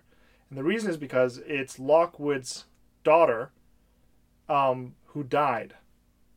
Wait, so it's his wife and his daughter? Because there's a woman in the picture, too. Who's the woman? Yeah, it's his wife. Oh. So his daughter never grew to maturity. Or even if she died young. That's all we know. Yeah. Okay. So the picture is her as a kid. Yeah. And then so Maisie sees it and she's like, oh shit. Because like they kind of, the picture, both characters in the picture kind of had the same face. It looked like digitally rendered to show the same face. Yeah. Or something. So I'm like, wait, was his wife a clone and the daughter's a clone? The daughter's dead, daughter's alive, she's a clone? Actually, I don't know if it was... It wasn't a what? I don't think it was the wife. I think it was the, no, it was the nanny. Oh, it was the nanny? Yeah. I thought they were digitally altered to look similar. No, it was just the nanny when she's young. Did he clone his nanny? No, okay, same weird. nanny. All right, well, anyway, There's a nanny, not an important character. So Maisie's a clone. Yeah, Maisie's a clone. And that's why Lockwood and Hammond were not friends anymore, because Lockwood's like, I'm going to clone people. And Hammond's like, no, don't do that. That's unethical. And then they split up, and Lockwood did it anyway, apparently. Yes. Yeah. Well, that's when the Hammond found out that he had done that. That's when they cut ties. Yeah. I wonder if they're trying to allude to the fact that, like, or maybe they're testing this out as a particular plot point they can use in the future, but I don't actually care about human clones. See, what I think it is that they're going to do this, and we're going to find out that this is actually part of the Steve Rogers project, where they're trying to make superhumans. Oh, and it's going to be an MCU tie-in. Buddy. Yep, this is definitely getting into MCU territory. It's Who would win in a fight, Steve Rogers or T-Rex? I think Steve Rogers would. With or without the shield? With the shield. Yeah, Steve Rogers would win. Without the shield. I'm a T-Rex would. Yeah, No, he would come up with something really smart. Plot armor, you mean? He would grab an implement or a blunt object of some sort and battle. Yeah, I think what he would do is he'd probably just like rip out one of the T-Rex's teeth and kill it with it. We'd see the savage side of Steve Rogers. Then he'd regret it. Depends on where the battle's happening. If it was happening near a cliff's edge, he could trick it into falling off the cliff's edge. Yeah. Yeah. Oh, we just wrote a sweet movie, man. I'm all about this. You keep saying that, but I'm not sure if we have. I'm all about this. Avengers 5, man. So anyway, Lockwood's dead. Back to the auction. So what happens here, Indoraptor comes out, scares the shit out of everybody in there, because he's scary, man. The Indoraptor was really well animated, it looked very menacing. It was luminous for no explicable reason. Yeah, it was luminous. It had a yellow stripe. It had red eyes, red glowing eyes, big teeth, big claws. Not a nice looking dude. So very, very nasty looking dinosaur. As they're selling dinosaurs off, he's the next one. Originally, they're not going to sell him. They're just trying to sell the idea of him. Yeah, he's a prototype. Yeah, so this is a prototype. We're making more like him that we can control or whatever. How much would you pay? But people start to bid on him. Yeah, and they just end up selling him. And then Eli's like, all right, because he's worth like $100 million or whatever. Yeah. He's like, go for it. So anyway, they end up trying to sell him. It's at this point, the Pachycephalosaurus ends up arriving in the elevator. He runs through the crowd. Just smacking people left and right. They're flying 20, 30 feet in the air. Yeah. They at this point, logic has got out of the room and we've gone for Kill Bill physics. It's, exactly. Yeah, this is Kill Bill of dinosaur flicks going on here. So Owen arrives right behind him. Yeah. So, and then he runs through the room and is just leveling dudes. It was actually a cool fight scene. It was pretty he was just leveling guys as he went along. In the chaos, Yeah, and then so they're trying to get the Indoraptor back using a lever. He punches a guy and then he stops the lever. I don't know. Anyway, he stops the lever and the Indoraptor ends up back in the middle of the room. What happens next? Oh, the fight sort of spills outside. Yeah, it spills outside, and then the room's essentially empty, and weird, evil hunter guy. No. He's like military man, angry military man. Yeah, it's the same. It's the same guy that's been ruining the whole movie for Rob. And he goes in and he's like, I don't have that guy's tooth yet. Oh, I need that tooth. Let me, it's right by the bars, but let me go into the cage for no explicable reason. Yeah. This seems like a safe fucking plan. Yeah, he thinks he tranks him. Yeah, that's right. He thinks he tranks him. He loves those tranquilizers, man. Yeah. He's like all about this tranquilizer. And the tranquilizer probably should have worked, but then didn't. Yeah. For reasons unknown. For furthering the plot. When it happened, I thought that maybe one of the things that they genetically designed this dinosaur to do was be more resilient. Metabolize. Yeah, that would make sense actually. Very quickly, because if you're in a war setting, the first thing you're going to try to do is take it down and steal it. Yeah. No, you're right. Yeah, that would make sense. Yeah. So anyway, that might be the only thing that makes sense in this moment. Maybe, yeah. And then obviously he gets eaten and he gets out. Yeah. So he tries to get the tooth. Dinosaur. Well, his tail comes up and he's like, oh, it's moving. And then he looks and the tail's down and he looks again, the tail's up. Inexplicable comical moment. And then it rips his arm off. Yeah. And just pounces on him and starts ripping him up, right? So pretty mean dinosaur, but he's hungry. Yeah. You'd be too if you were him. So everybody else is trying to get out, including the auctioneer. He ends up on the elevator too. So dinosaur is big on elevators, it turns out. Yeah. Yeah, so he takes the elevator up, though, whereas the Pachycephalosaurus took it down, right? Yep. So Indoraptor is now on the main floor of the house, running around, doing his thing. So at this point, Claire, Maisie, Owen team up. They're running around the house. Getting away multiple times, not getting away, getting seen, running again, hiding. Yeah. Lots of that going on. Big fight. There's a big fight between Blue and the Indoraptor. Big fight. And then there's not a fight, and then there is a fight again on the roof. And then what's it? Claire uses the laser pointer. Against Owen, and I was like, "Oh, sweet! Did we just get an awesome plot twist?" And then it turns out, no. Dude, I was floored by that. I'm like, "Oh man, is she really going to sacrifice him?" Yeah, it looked like she was ready to do that. And then he looked at her like, "I know what you're doing," and I'm like, "Nobody would ever know that. Nobody would ever know that. Like, you're going to kill me right now? Like, really?" Yeah. So, but why does the laser pointer have to be pointed at a man? Because you don't want to point at a kid. Well, no, why can't she just point it at the glass? Oh, yeah, And be like, attack the glass, fall through, and kill yourself. No, yeah. Because the Indoraptor that would have made sense. Falls through the glass, gets knocked through the glass by Blue, and falls on the horns of a Triceratops skull underneath and dies. Yeah. But like what? But this happens first, where she points it at Owen, he dodges it, it breaks the glass. Yeah. And then it falls through after Blue jumps on it. But why couldn't she have just pointed it at the glass in the first place? Because that wouldn't have been suspenseful, I guess. I don't know, man. You're looking for logic where there isn't any. This is why that's the thing, is I'm not mad at these movies, because like this is the same thing I had a problem with Star Wars. It's just it's bad writing. Yeah, it is bad writing. It is bad writing. I think it's maybe too many hands in the cookie jar, so to speak. That's what it is. I think it's everybody trying to put their imprint on it, and it just gets really mumbled. Yep. Yeah, I think they genuinely left the first Jurassic World up to Colin Trevorrow, and it was a good reimagining, I thought. It was okay. Yeah, and I thought it was a better movie than this one. The one thing that was like really great that I was so happy they addressed it, because it's a small detail, but like when we look at the dinosaurs that were actually on the planet, they were avian. A lot of them, avian and reptilian. Right. They had like feathers, stuff like that. Yeah. And they're like, oh, well, like, you know, oh yeah, we're making the newest, biggest, meanest looking dinosaurs. And he actually says, he's like, dinosaurs never actually look like this. Right. We just make them scarier because it brings more people to the park. Yes, yeah. And I was like, wow, that thank you for doing that. That was very, very cool. Because it was just like an easy time where they're like, yeah, we're designing them to look scarier. And an Indoraptor did have some feathers poking out of his back too. Or some spines that look kind of like feathers. I think it was like bones because it's evil. Oh, okay, yeah. Lots of bony protrusions. Yeah. Anyway, so no, I thought he had some like feathers on his head. Maybe. Yeah, we'll have to look at pictures later. Doesn't actually matter. Doesn't. Yeah. So BD Wong is really bummed. So his creation's been destroyed again. Yeah. So I don't know. He'll probably show up again, I would imagine. Yeah, he didn't die today. Eli gets eaten at the end. They actually he got away with the bone, right? Or the bone was dropped. Yeah, because they could never go back and get another one. You got it. Off the same body. Yeah. That would be impossible. Because lava. Oh, no, you're saying they might be able to. No, they probably could. Yeah, you're right. They probably could. Yeah.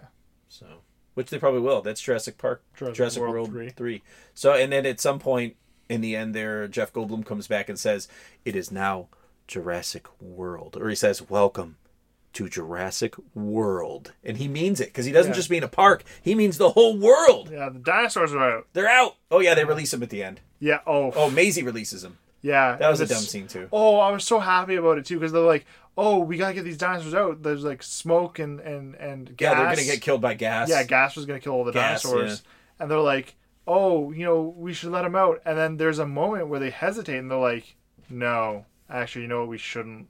They should go. Which probably would have been the right choice if logic existed in this world. And they actually do commit to it, and it's like a really sad scene, because you're like, they're just watching these dinosaurs die. Yeah. And I was like, wow, this is so impactful. And then Maisie hits the release button. I'm like, fuck off. God damn it. I was like, you had one redeeming moment in this movie, and you fucked it up. Yeah. So that actually would have been a great plot point, because that would have been the one moment where like logic would have taken over. Yeah.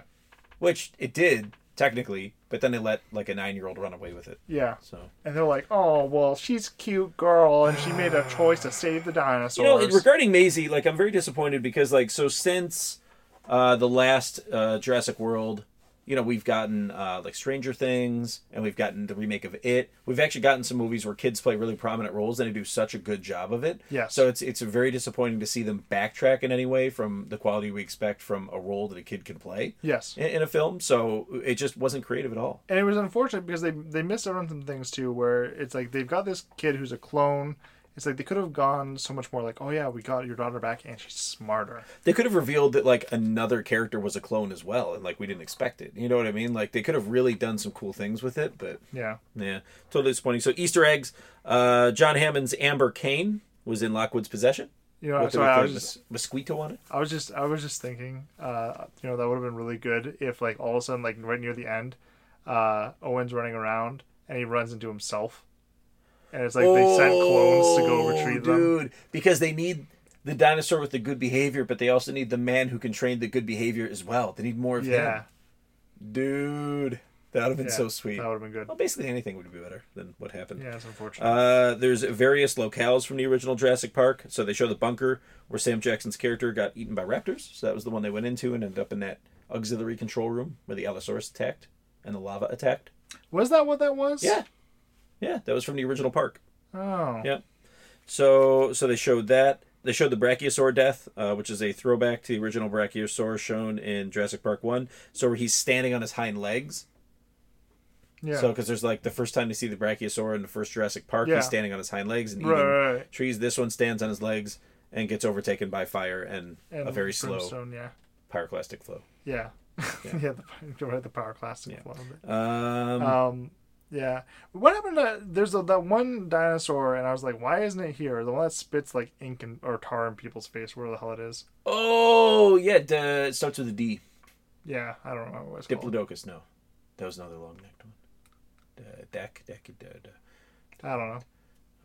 D named dinosaur that spits acid. Yeah. Yeah, where was he? I don't know. He's a cool one. Yeah. Yeah, man. There's always got to be that scene where it's like staring down some guy with a rifle and it spits in his eyes, and then he misses and shoots his friends. But he's got to do like the thing where like he shows up and they're like not afraid of him, and then the thing comes out and he's like, Wah! Like in Jurassic Park 1, remember that? He ate Newman. Yeah. Oh, that was great. And it's so funny. It's like they're like, oh, you're just a stupid little dinosaur. It's like, first off, not that small. Secondly, you're working at a park and you don't know what the fuck that thing is. Yeah. You idiot, you deserve to die. Exactly. Nobody told you about this one? The Indoraptor nail tapped as it hunts, so similar to the raptors. Oh my god, I hated that too. Well, he's got raptor blood. Well, yeah, it's a raptor, I get it, but like they're clearly... And it's a Indominus Rex. Oh my god. And it's a T-Rex. It's like, you know what's really cool? People really like T-Rex. Oh shit, but people also really like raptors. What if we just peanut butter and jelly them together? Indoraptor Rex. Yeah. Boom. Done deal, man. Oh, gross. Post-credit scene, pterodactyls in Las Vegas. Yeah. You know what would have been really cool if they took the Bronchosaur and they crossed that with the T-Rex. It's like, oh shit, it's the most aggressive herbivore we've ever had. It's just ripping through trees, man. It gets really angry. Yeah, and at this point there's also a lot of like quadrupedal, bipedal dinosaurs loose in Northern California. Yeah. Yep, so that's people are going to die. Well, no, I actually thought this is stupid because, like, if this is really America, as I know it, people would just and I'm from America, it would be an all-out, guns-out, balls-out hunt, man. Oh, like, yeah. It'd be dudes and pickup trucks and drinking, ATVs and, just freaking just driving around, just gunning these things down. Yeah, man. The army would get deployed. Like these things would survive one, maybe 2 nights. Like, people have, like, full-on, like, 50 cal guns in the States. Like, they don't care, man. People be putting those on a stand, and they would bolt it right into the back of their pickup truck, and they'd have technicals. And arms and talons would be chopped off. Like, it'd be crazy. Like, it would be an immediate reaction. Massive brutality, every hunter in the country would come to hunt those things. Oh, out of the country, too. People would be getting on their VIP jets and flying their asses in. That will be the next Jurassic Park. Yeah, you think so? You're welcome, Steven Spielberg. It's probably what it is, though. It's probably what it's going to be. It's like, oh, they've gotten out into the world, and now people are trying to, like, cull them, essentially. Yeah. And it's going to be like, save the dinosaurs again. Nature finds a way. Yeah. Or always finds a way. I don't remember what he says. You mean, it would be really cool if the next movie is, like, 10 years after, and it's like the world has gone into, like, complete lockdown, but there wasn't enough dinosaurs to do that. And they've built a giant wall. Well, I think more like a zombie movie. If I came up with that immediately, I guarantee the boardroom at Universal will also come up with that. Yeah. Yeah. You're what about a giant wall? That's how you keep them out. That's how you keep anybody out. North Carolina is now, or North California is now Dinosaur Land. Oh. And it's going to be bought up by Disney. Yes. Yeah. I'm all about it, man. The next one's gonna be so good, dude. I can't wait. It's not, but I can't wait. I'm really hoping I'm wrong. I can't wait to spend more money on this franchise. God damn it. Oh man. So, and that's it for Jurassic World 2. What did I call it? JW2FK. So that's it. The credits have rolled. Yeah. Oh man. So, it's save your money. Watch it on Netflix when it hits Netflix. Yeah. Watch it completely legally somehow in the very near future. So next week, I guess we'll touch on the history of Halo TV and movie production and the new Halo series coming out from Showtime. So we'll touch on that. I got a bunch of notes here about that. And we'll touch on Luke Cage probably. Luke Cage, yeah, a little bit of a Luke Cage spoiler cast. Luke Cage, but I'm really excited to talk about the Halo thing. I'm going to do a little more research on that myself. Yeah, we got a chunk of notes here. There could be more. There could be more. Yep. So, all right, that's it for Ronin Geek Official Podcast, episode 10. Thanks again for joining in and listening. If you want to get a hold of us and tell us how awesome we are or how terrible we are, so please feel free to write to roningeek.com@gmail.com. Rob's favorite email address ever. Oh, that's the best. And then we also have roningeek.com, which is just our website, and there's a few articles posted on there you can kind of read through. We don't really touch it too much. We also have Ronin Geek Facebook page. Please go on and like. Yeah. So it's the one that's got like 2,700 people, not the one that has like 200 people. So come and like it. Communicate with us somehow. Yeah. And yeah, please like and share. So thank you so much for your support. Yeah, no, it's appreciated. And have a good one. Yep. See you later.